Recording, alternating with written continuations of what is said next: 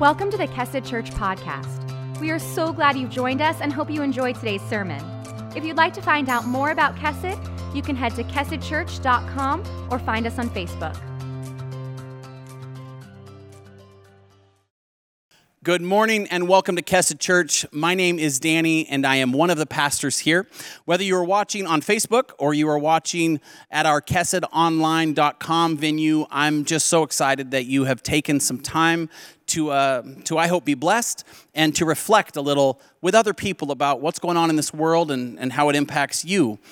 This is also Father's Day, of course, and so I just want to say to all the fathers out there, what an interesting time to sit with our children and our loved ones. There are so many conversations happening in so many homes across our nation right now about all that's happening in our world, and I feel for you. I feel for you as you search for the next right thing to say. I feel for you as you try to breathe life into the generation that you are responsible for. And I know that because I've talked to you, that so many of you are seeking and searching God to try and give those answers to the best of your ability. So I'm honored to serve in a church that is full of fathers like that. This series right now called Kaleidoscope really has a simple purpose, and it sits inside that idea of having difficult conversations. The goal of the series is to build upon that idea that we have as a community that is resting in this idea of wanting to be a house of conversation. We started off in our introduction week by looking, and through looking, we proclaimed that there is a problem. There is something going on in the world that maybe we didn't see before, or maybe we didn't see in the best light before, or maybe we saw as some other areas or regions problem. But with all that's going on in our world right now, it's become clear that this is more than just someone else's problem. This is affecting, I know it's affecting my family, my conversations, and in a huge way, my worldview. So that's how we started the series. Then from there, we moved to listening. And we talked about what it means to listen. And we listed all these verses in the Bible about the power of listening, the power of sitting in silence and trying to understand someone else's perspective. The whole idea behind the kaleidoscope illustration is that a kaleidoscope is really two mirrors facing each other with opposing views of the same beautiful object. And therefore, together, they create this beautiful form that they couldn't by themselves. There's no way to do that without listening, without having what we called a thy kingdom worldview, without recognizing that I only see the world how I see it, and you only see the world how you see it. But if we as Christ followers specifically could understand that Jesus came to reframe all that in a beautiful form, in a beautiful way, then we can recognize that both of our worldviews, they're lacking. Both of our worldviews have something, leave something to be desired. And so that's what we did in our second week. We ended that talk with this idea that God's kingdom has no rivals. That God's kingdom has no rivals, and that is what we're going to be about. And that is exactly what we are going to talk about today. We also talked about how we need to be a people who are searching for justice. When we're listening, we're not just listening for the news or even listening to make the next right decision. We're listening for what the one who built the kingdom, for God's purpose to be accomplished. And so we put up this quote that as Christ followers, we are supposed to be listening for justice. This is supposed to be what we're about. And so to those of you who have reached out and said, hey, I feel like this topic is a little controversial. I feel like this topic is maybe something talked about best outside the church. I just, with as much love as I know how to muster, must share with you that I don't believe that's what the church is supposed to do. I don't believe the church can somehow just avoid this and not recognize that it exists, that it's real, that it's impacting, and that we are called to be people who listen for justice. We are called to be people who step into the place with the marginalized. And it's uncomfortable, and it's uneasy, and it's costly, and it's all of those things. But it is still important, and I believe it is incredibly biblical. We closed last week's service with these two questions. One, are you aware of the internal narrative you are telling yourself about people that experience the world differently than you? Through your listening and through your looking, are you aware that there are a whole bunch of people that are experiencing the world differently than you? And I'm talking to our entire audience. As we process through all that's happening around us, are you aware that you only and I only have the ability to see it through the lens of my limited worldview? And so we have to listen well for justice and recognize that our worldview impacts what we say, impacts how we act, and impacts what we feel about things that are happening that impact other people differently. Lastly, I said, are you willing to allow Jesus' teachings on justice to reshape yours? Are you willing to do that? Are you willing to recognize, hey, I agree with Danny or I disagree with Danny, and I'm not even sure that's the most important thing. What's most important is that you recognize that our God has given us his word, and he has given us his perspective around this topic, and it's a beautiful thing that we get to enter into as we are reshaped and reformed in his image. Now this week, we're going to learn. We're going to talk. We're going to share. We're going to have more of that uncomfortable conversation. Our church, like a lot of churches, is currently full of a range of perspectives around how that conversation should go and what it should feel or look like. We have people saying, why are you saying so much? We have people saying, why are you saying so little? We have people saying, I'm so offended. And we have people saying, thank you for speaking out. And all those people go to our church. And all those feelings are valid. And all those feelings are difficult for the person on the other side to hear. But it doesn't mean we're not supposed to say it. And it, of course, doesn't mean we're not supposed to hear it. This is because we as Christians are incredibly split around what is happening in this world. I'd like to tell you that Christians are the one place you can come together and fellowship inside and go, yeah, at least we're all together on this topic. And we are not. And I understand that, and I'm still willing to engage where the Holy Spirit is leading to have the kind of discussions we are going to have today. But this just isn't a Kesset thing, it's a Christendom thing. As a matter of fact, Barna just put out this statistic that 94% of Christians believe churches play an important role in racial reconciliation, that it's something we're supposed to be involved in. But only 29% of those 94% believe there is anything the church should actually do. So a whole bunch of people, almost all of us, think it's an important thing that we are supposed to be a part of. But few of us, a third of us, actually believe we're supposed to do anything about it in order to be a part of it. This is the conflict that so many of us are sitting within when it comes to talking about this issue. This is our world right now, but it's nothing new, and it doesn't make us any less family. We are all children of the Creator. On this Father's Day, we can recognize this, that we all belong to Him. And that I know in my own household, when I have conflict with my children, I don't just let them not talk to each other. I don't just let them not engage. And I don't let them not share abashedly their strong opinions about the thing they're offended by or the thing that they're wrestling with. I sit with them and I coach them and I love them and I tell them how proud of them I am as they engage with one another towards resolution. And I believe that that's what we're supposed to do as Christians as well. We are called to remember that. As a matter of fact, when Paul is writing his letter to the church in Ephesus, this is what he says to them, reminding them about what it means to be children of God. And I love it. He says, "For this reason, I bow my knees before the Father, from whom every family in heaven and on earth is named, every family, that according to the riches of his glory, he may grant you to be strengthened with power through his Spirit in your inner being, so that Christ may dwell in your hearts through faith, that you, being rooted and grounded in love, may have strength to comprehend with all the saints what is the breadth and length and height and depth, and to know the love of Christ that surpasses knowledge, that you may be filled with all the fullness of God.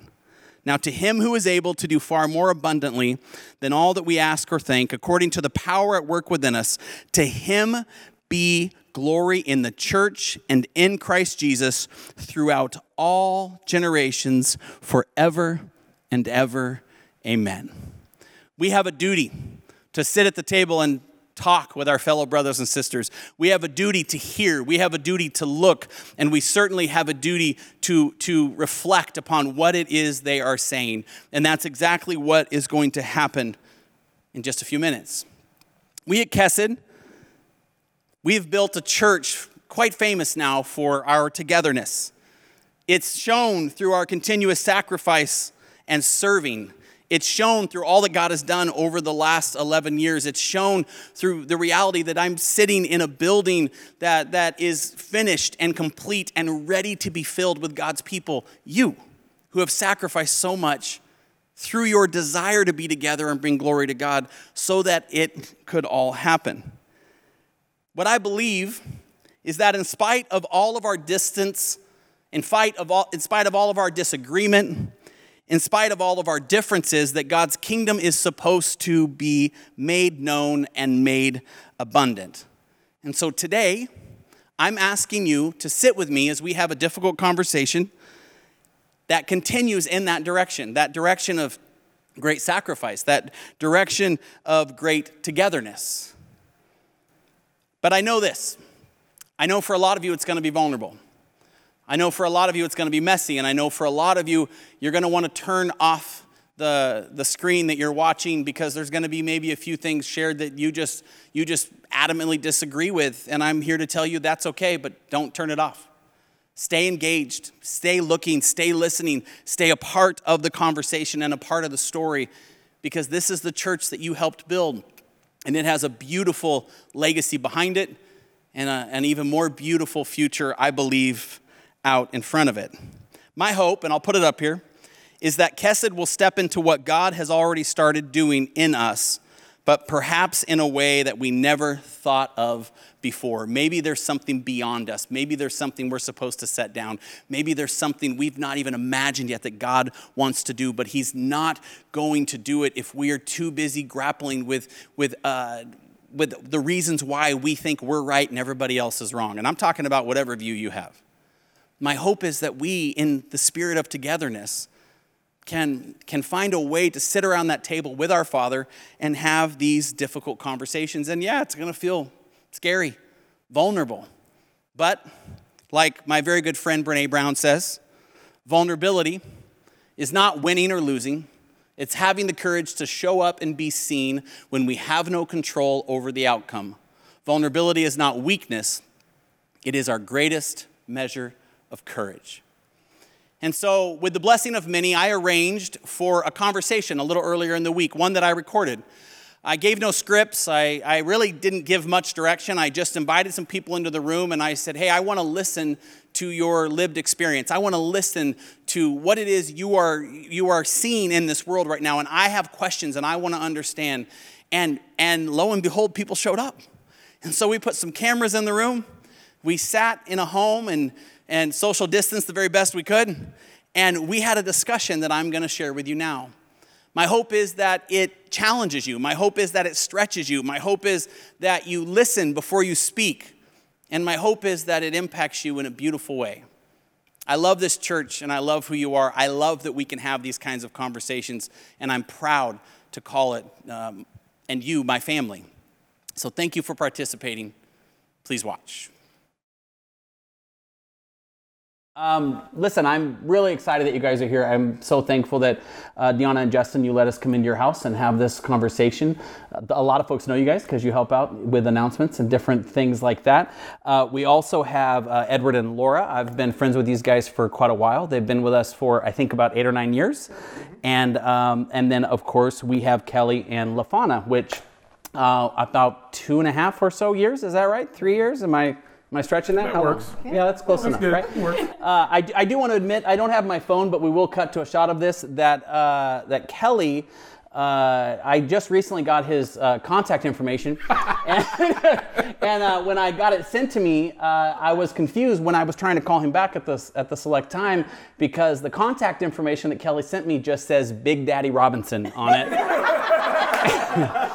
And we'll go to a shot of that, but every time I call Kelly now, I'm like, I gotta call Kelly, and I'm like, where is he? And I'm like, I gotta look up Big Daddy in my phone and give him a call. So thanks for that. No, I'm sorry. I'm so appreciative of that. I'm just grateful that you guys are willing to sit in this place and have this conversation today. There are a lot of church members that are anxious for us and have sort of been excited about what this conversation is, but don't really know where it's going. And as I've told you prior to when these cameras started rolling, neither really do I. We want whatever the Holy Spirit wants for our church, for our families. That's why I picked people who are established at Kesed and not just random folks that I thought would bring something interesting. You guys have all been apart for a while, and I know that we all know what's going on in the world right now. And so we are in a season of listening at Kesed. We are in a season to try and understand as best we can the value of racial diversity and inclusion and family and togetherness, all from a biblical perspective. And the only way I know how to do that is to have a conversation and I was honest with you guys, to have an uncomfortable one, right? To ask some questions that some other folks that are trying to see this from a different perspective, I don't know if they've ever actually been able to sit with someone who's experiencing the world from a perspective other than our 90% white one, and experience what those answers might come back as. And so we thought we would just start with that. If you guys could just talk to us about racism in you, about what you're experiencing, about what you're feeling right now. Again, no big agenda. We just want to hear from you guys. What's going on in your heads right now as you watch the news? Anger, a lot of anger right now. Sorrow, because I have some friends that are very good police officers, so I feel sad for them. I feel sad for a lot of just hate just being spewed out there right now. I know it's really confusing, very, very confusing. I say sad just because it's 2020 and we still have to deal with these same things. Mm-hmm. I've seen pretty much my whole life. Like, there hasn't been a year in my life where I haven't had to deal with some type of racism. Yeah, tell me about that. What's that? The first thing that comes to mind was when I was 19. It was July 5th. Me and my friend were just outside. We were lighting off some fireworks down by a school. There was a church in the school. It's actually her middle school. And we were just lighting off some fireworks. It's July 5th. We had some leftover fireworks. We're lighting them off. Well, a car's coming at us, probably about 60 miles an hour. Cop jumps out the car, pulls a shotgun. Get on the ground. So we got to lay on the ground. Made us both lay on the ground, searched us, said, "What are you guys doing?" "We're lighting off fireworks. It's July 5th. "Why did you need to pull a shotgun on us?" And that's what we had to deal with that. And I think that kind of made him become a lawyer too, because he wants to fight against that type of stuff. So. Yeah. Yeah, it's part of the story every day. You shared something with me a while back that I shared with some friends that Edward, they didn't believe me, at least at first. That was my perspective, that they were just trying to process. And you live in Camas. Yes. The two of you. Yes. And so when I choose to exercise, I choose to run. Don't exercise often, but I do choose to run. And just living out there and seeing the things that I've seen Confederate flags flying up and down the street. I live right off 192nd. And if I go down that street, I fear someone I may have hit him on accident. I lost control of my car, being yelled the N-word, just uncomfortable just in my own community because I love to run, like to run, but it's a little scared. Mm-hmm. Yeah. Yeah, because you had mentioned to me that you don't enjoy, you don't because of that run. And I said, well, you mean at night? No, I don't run during the day. I don't run at night. I definitely don't run at night, but I don't run during the day just for that reason, because it's a very heavy traffic area. But just I've seen some things on that street that I'm like, oh, okay, I understand where you stand. I appreciate that, but it's not comforting to me. Yeah, which is a little scary.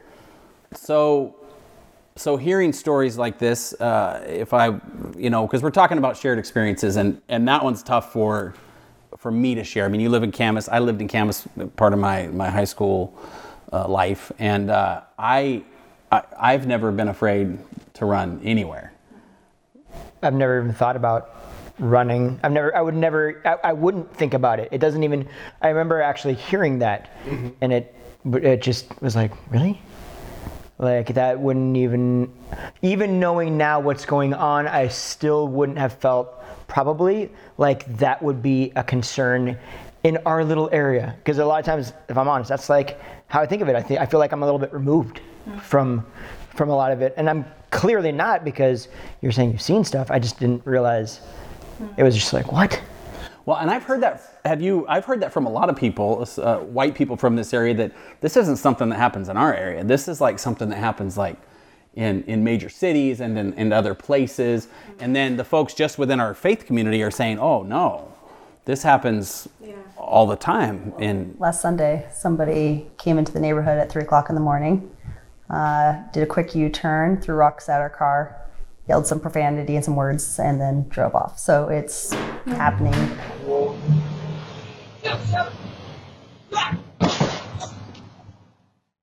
last Sunday. Last Sunday, yeah. Yesterday, I had to have this conversation with our almost 14-year-old son that I am angry that I have to have with him, but he's getting older, and my husband's like, just let him walk to the park. He's almost 14 years old. And so I had to have a talk with him about walking to the park. I'm like, you know what to do if anybody stops you.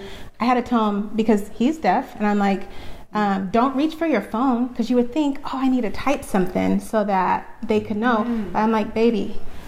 And he's like, I was so like, he knew I was nervous about him going, so he like tried to ask, and I said, you have to put your hands up, and you're gonna have to do something like to let them know. But what? Like, that conversation should not have to happen, but it has to happen so that they don't get killed.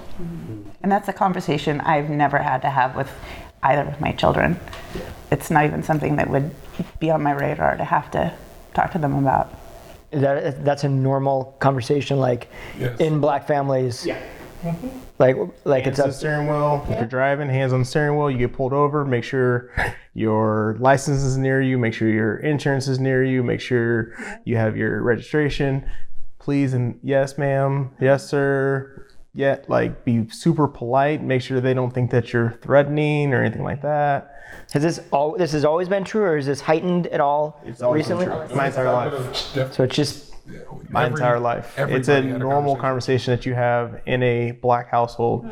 If you're going out into the world and driving and even just leaving the house, hey, make sure if you get pulled over, if you run into this, make sure you're super polite. Make sure that you don't ask any questions. Just say, yes, sir, I'm on my way to do this. Yes, even if you know you're in the right, it's...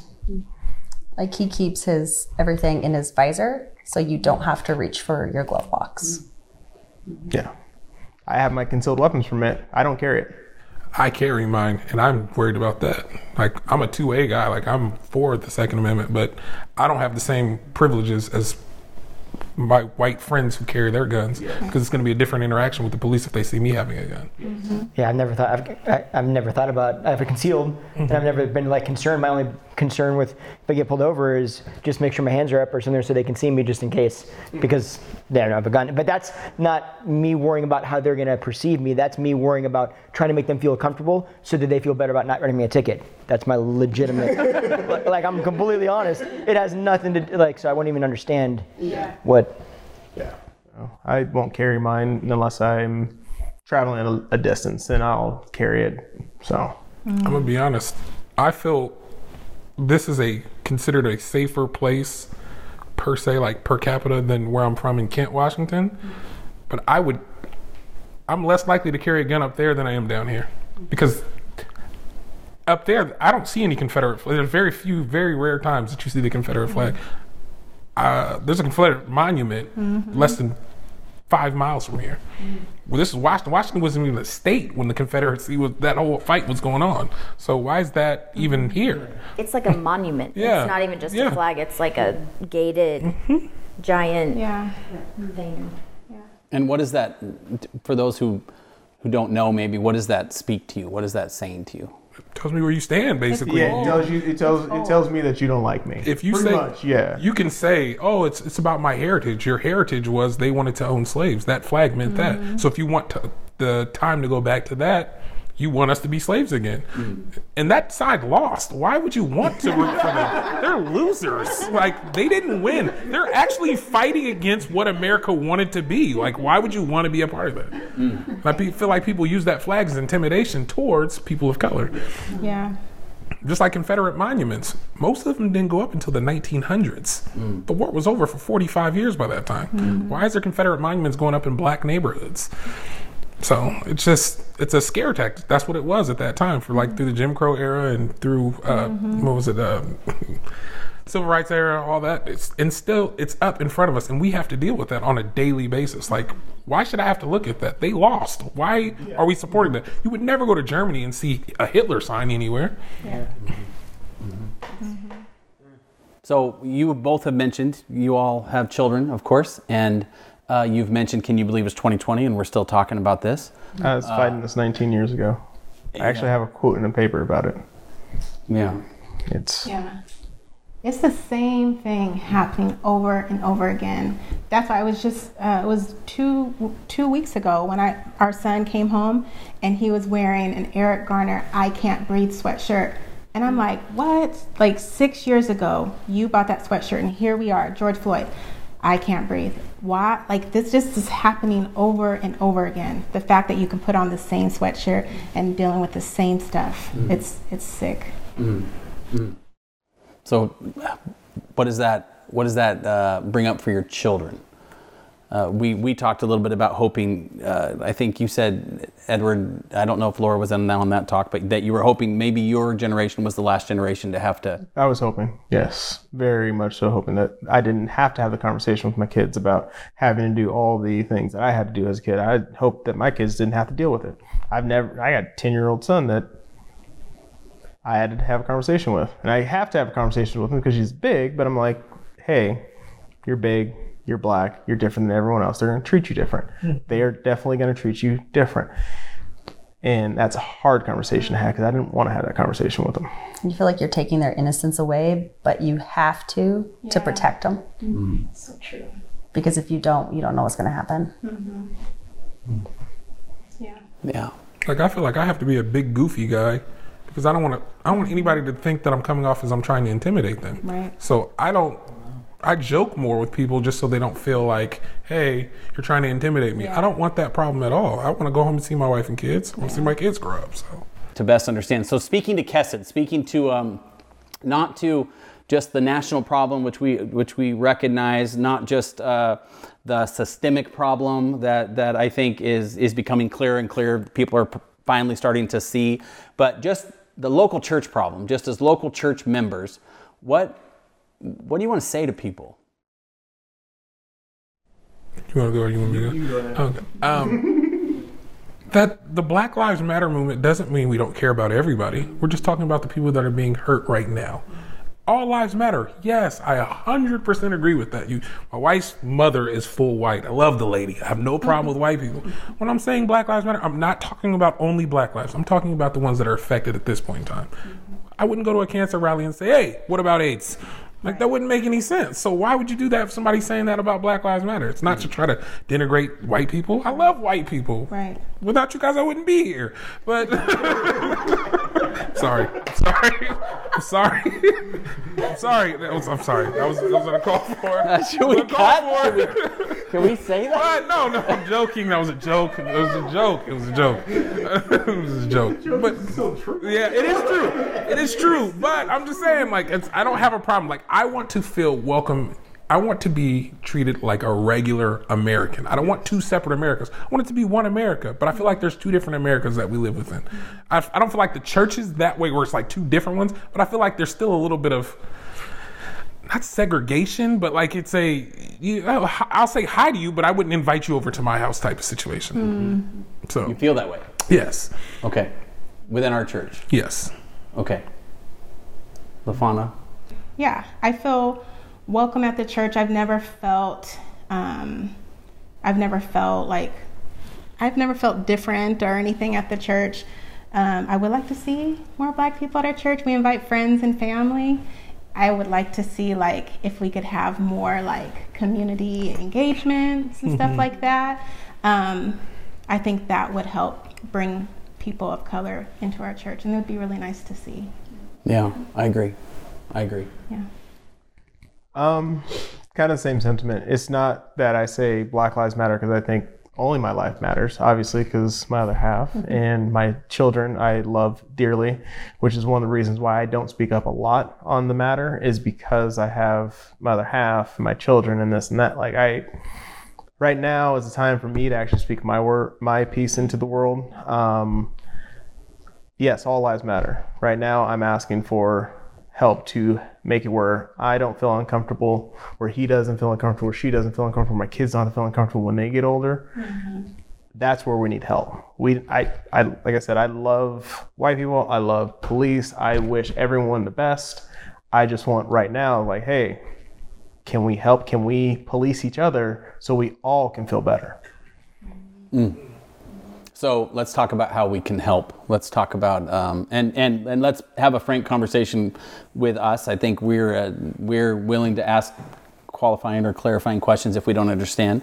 Help us to understand, and I know for a lot in our audience this is a really touchy subject, but I feel like it's important for us to talk about, and that's this whole idea and this whole concept of white privilege. So I'll share with you what I'm understanding about it, and then you clarify if I'm close or if I'm not. So white privilege, from my understanding, is not this idea that I don't struggle as much as the next black man, or that my wife, who's half Mexican, by the way, but she looks fairly white, and we've talked about this a lot, doesn't struggle as much as the next white woman. It's that as she wakes up and goes about her day, her skin color is not part of that struggle. I have never in my life thought about my skin color before I walked into a room, or before I went for a job interview, or before I tried to get a loan, or I just don't think about it. I'm just Danny, and I do what Danny does, and I don't think about the color of my skin. And that is a privilege, if I'm understanding it right. That is a privilege that a lot of white people don't even realize they have, because it's not something that they're thinking. We just don't think about it. You tell me if I'm wrong. I don't know when's the last time you thought about what color you are versus the world that you were, or even how you have to dress, I think. Because like I love beanies and sweatshirts and things like that, and so I've never once thought about how am my dressing going to affect how people perceive me. And I know that that's probably something that you have to take into consider. And I'm like, I wear slacks and a button up to go to work every day. The first thing I do is I take my pants off, put sweats on, put a hoodie on. But that comes across for a lot of people, oh, he's just another thug, or he's just another this, he's just another that. That's one word I want to get rid of, is thug. That word, huh? Urban. Yeah. I hate that word. I think one thing to clarify about like privilege, it just means it's one less thing to overcome. I mean, I think that's really what it comes down to. It's one less thing that you have to overcome. So being white is one less obstacle for you. Doesn't mean you won't have 10 other obstacles. It's just one less. It's kind of like me going for a run. You guys never had to think about that. That's part of being privileged, because you don't have to think about, oh, where do I have to run? What do I have to do here? It's like walking into it's like walking into a store. And who's going to be offended by me? Who's going to be offended? Who's not going to be offended? Where do I have to, like, okay, cool. Hey, how are you? Security watching. Yes. Following you through the store. Yeah. Someone helping you. Oh, can I help you? Can I help you? Can I help you? Or not helping at all. Yeah. Or names. It's true. So, like, I purposely, Julian and Brooklyn are named that way. Well, Julian's my best friend's middle name, but, like, specifically, so when they try to go for a job, their names aren't going to be the thing that holds them back. Yeah. Yeah. I know there's been some names that would be okay, like Northwest is a name that a black person names, but some white people have named their kids Apple. Yes. And that'd be okay, because that's true. But a weird name like Travion is LaFauna. Yeah. Yep. I didn't want to do it. I didn't want to do it. That's why I just left it out with our children. True. Yeah. Like, I started changing my names on my resume to Marie, because I'd get more callbacks by not saying, "Hi, this is LaFauna." I would just say, or she'll say her name's Kelly. If we're applying for something, she'll just say her name's Kelly. Which is weird, because they see this big black guy walking, they're like, "You don't look like her." We actually literally had that conversation just the other day about names. Yeah. I mean, it's a real thing. So it's our kids are kind of on that line. So Quentin and Malachi. Well, so one thing I'll say is the more I learn about what's going on and the more I have conversations like this, the more I recognize how, like, I've never ever considered myself racist, but I definitely am learning how ignorant I was to, like, the broad spectrum of what you could classify as, you know, racist or what name do you call it?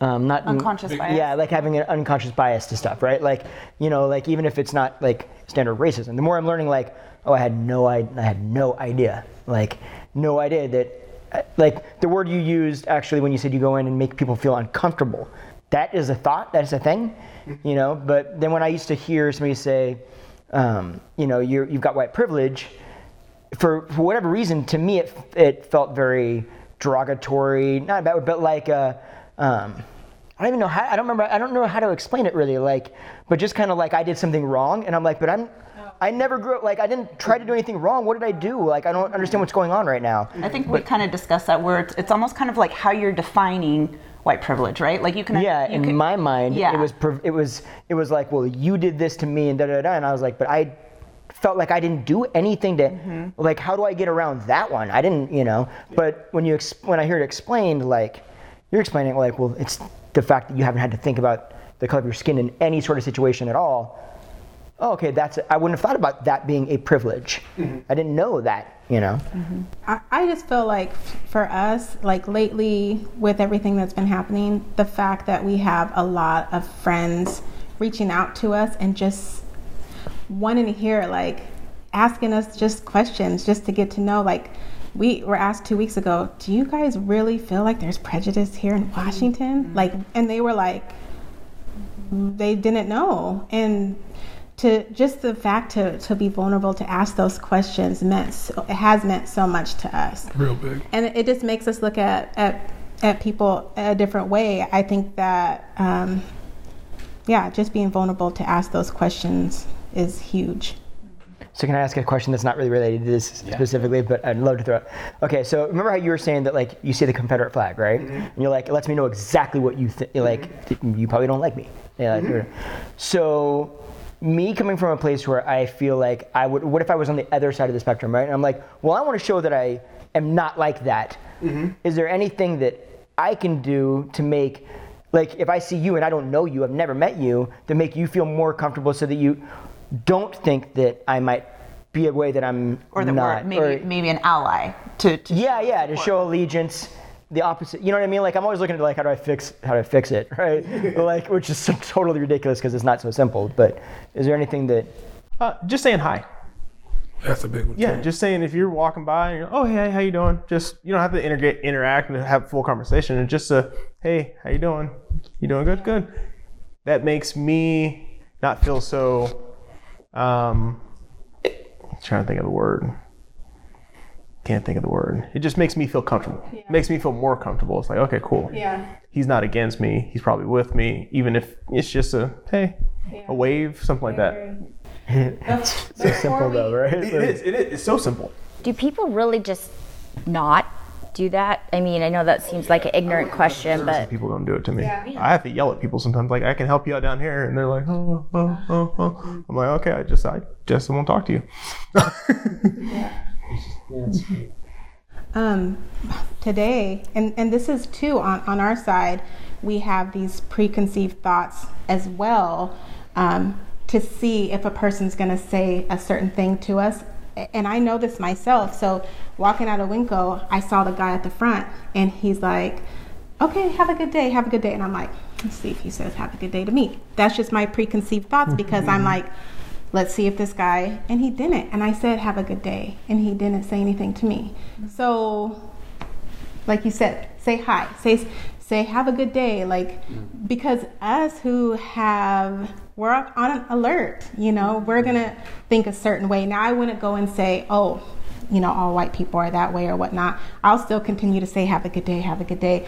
But we do carry that. It does put it in the back of your head. Yeah. It definitely puts it in the back of your head. Especially if I said, hey, have a good day. And then it's like, You just stare at me? I'm like, Did too, yeah. okay. I like to make those situations awkward. You I'll do. go give you a hug. He does. You I'll do give do you a that. hug. I don't care. It happens. I don't care. Make it as awkward as possible. Well, for me personally, if you see an injustice happening and you stand up for it, that's big to me. Like if you see something that's wrong and you know it's blatantly wrong, like why are you treating them like that? Like that's just wrong. Say something. Don't be afraid. If you said something, because I don't come off as the big mean black guy at that point in time. You said something, it changes it at that point in time for me. Yeah. Like I'm like, man, thank you. Like I appreciate that. Yeah. Not everybody's like that, but for me, that's the way I would feel personally. It's policing your own friends. You're around your friends and something's going on. They're saying something, they're doing something, and you're like, hey, you should stop that. You shouldn't talk like that. Like it's. I'm not a big black man. I'm a very small black man. But it's still there's still that fear that's there, and that's what I want to get rid of is that fear. Because I'm not here to hurt anyone. I just want to have fun. That's all I want to do is just have fun. I agree. Yeah, we were talking to my parents, and one of the things he said was it just starts at home, right? So having conversations, friends, loved ones, being willing to listen. Like when you said the other week, getting messy and just kind of, it doesn't have to be perfect. It doesn't have to be clean. It doesn't have to, you have the right words. Just being able to be there and listen. I mean, we even had a great conversation with my parents who love him, but sometimes they're not as educated as they could be, and they were actually being willing to be open. And I think that's one of the things lately we've talked about is that it feels like this time could be different, and we're hoping that it is. The conversation's a lot better now. Yeah, it feels like it used to be like the people that were oppressed and then the people that were in power and doing the oppressing, having these conversations. And it feels like there's a lot more people in the middle who are like, wait, am I part of this? It's what you said of like, I don't, and even this is perhaps one of the most uncomfortable conversations we've had, not for me in the room, but I know for people watching, because there's just a whole bunch of people who have been very honest with me. They just don't think this is a problem. This is something that happens in big cities and it happens to other people. And it's just not true. It's just not true. And by bringing members of our body forward and not really scripting, not really saying anything other than, hey, share with us about your shared experiences. And immediately you're just lined up with, it feels like a lot of the injustice that people are proclaiming exists in everyday life. And then you've got folks that are struggling to do the best they can and are going, but I don't experience that injustice. I experience other things, but I don't experience that. I don't worry about what I want to name my kids. It's not a conversation I've ever had in my life. I would not even think about that. No, I just name them what I want, right, babe? Whatever I wanted. That's what we do. Whatever you wanted. Sure, totally, man. So in our church, to our people, and we'll just kind of wrap this thing into maybe some closing thoughts. What would you like them to hear from you? The folks that you sit in worship with, the people who serve the same God you guys do, whose kids play with your kids and children's. I think it has to start. I think a lot of us are so activated by the news and all that's going on that it's become something you almost, like you said, like, what am I supposed to do? And how do we engage this? Just obviously through prayer, obviously through learning, obviously through things like this series that we're just continuing to hear from other perspectives, whether we agree or not agree. I'm not expecting everybody at home watching to be like, oh, I agree with everything that was said today. I'm just expecting them to engage in the conversation. And that's what today is. That's why it's like, hey, where are you at and what are you feeling? So what are you hoping they hear about your lived experience and about this community we're building together? I would say that it's real. Like I'm not trying to make up anything. It doesn't make me feel good to have to tell these stories to my kids or to tell these stories to anybody else. It's a terrible thing that I have to say these stories, but these are real things that actually happen. Acknowledge them. Mm-hmm. Acknowledge the fact that these things do happen. I know that you don't see them, but they actually happen. Yeah. It's real. It resounding. It is real. It happens. Even though you don't want to see them, even though sometimes I don't want to see them, it happens. It definitely happens. And it sucks for our kids to have to go through this. I wish that we all can get better and help out so it'd be a ripple effect. Like, hey, it goes on to this person. Hey, it goes on to this person. Hey, it goes on. And then it ripples versus stopping in just the homes that we all live in. Yeah. I think everyone can make change. I mean, your initial reaction's oftentimes how you were raised, but how you respond after that is who you are. So we can always sometimes maybe start to do something wrong or not correct, but once you see that, learn about it and try to do better the next time so that you become that person that you want to be. I gotta be honest, I didn't think your answers to some of this would be so, I guess, not simple, but I thought it would be like a complex, like, well, what can we do? And you guys are like, stop injustice, say hi, like things like that. I'm just honestly blown away, like that is a thing. Yeah. Like, that just seems like it should be normal, but it's not, apparently. It should be. Yeah. Yeah. I think that the sad thing is that there's intimidation by our skin color, right? And so I just think us as a church to get past that, it's evident that that's a thing, and we need to acknowledge, like you said, that that we have those thoughts, that white people have those thoughts, about being intimidated by the color of our skin, just to, get past yourself and say hello and say, hey, is this your husband? Or, just a little bit of conversation, and conversation is key for sure. And I'm big on hugs, so. Me too. You guys just want to come up and hug? Let's make it weird. Let's make it weird. Yeah. So is that an invitation for 900 white people to hug you? I'm good with that. For Sunday. I'm good with that. All Let's right. make it happen. All right. You're next to me, though. You got to stand next to me. I'll do it. Let's do it. As long as I get a parking spot. That's right. That's right. The hugging spot. Well, you guys are really special to us, and I appreciate you just kind of coming and engaging. I appreciate you guys and sitting in the the processing, which is so much of what we're all doing together. And my hope is that as the series continues, that we keep having more of these. I want to do a few more conversations like this as the culture of our church kind of continues to awaken. I'm sure there'll be a lot of frustrated people. I'm sure there'll be a lot of confused people. I'm sure there'll be a lot of people that wish this wasn't true, as you each have said.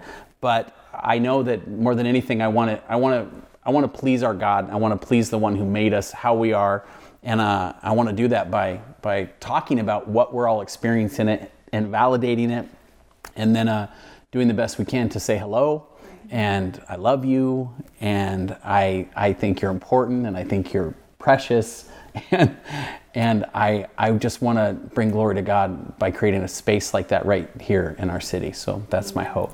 So thank you all.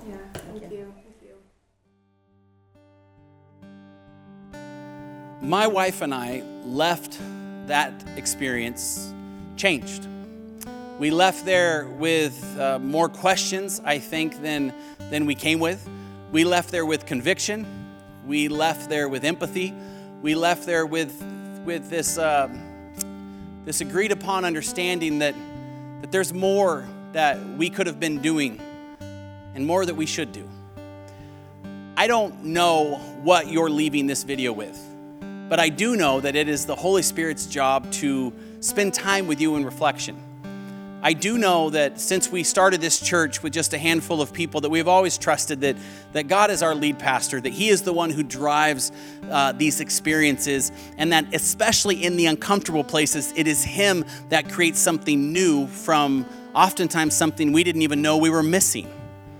And so as we spend our week continuing to look around, as we spend our week continuing to listen, and now as we spend our week really being curious and inquisitive and learning from other people who have experienced the world differently than us, may we find comfort in the Holy Spirit and that discomfort. May we find some cracks in our foundations, especially our worldview foundations. May we recognize that we serve a God who is constantly rebuilding the world around us to be closer to Thy kingdom and His will, and we as Christians are called to be a part of it. I'm blessed to be in a church like this one that can sit in these kinds of spaces. I know there's going to be a lot of difficult conversations, but I know that the Father that we serve, He doesn't want us to get up from the table. He wants us to share. He wants us to hurt. He wants us to be honest. And in the end, he wants us to come together as the family we are. I love you, church. Let's pray. Heavenly Father, thank you for this time. Thank you for who you are and the way you lead. We are so very grateful that we can sit in this place and talk about these kinds of things with you as our guide. We praise you, Lord. May you walk with us during our times of reflections. In Jesus' name, amen.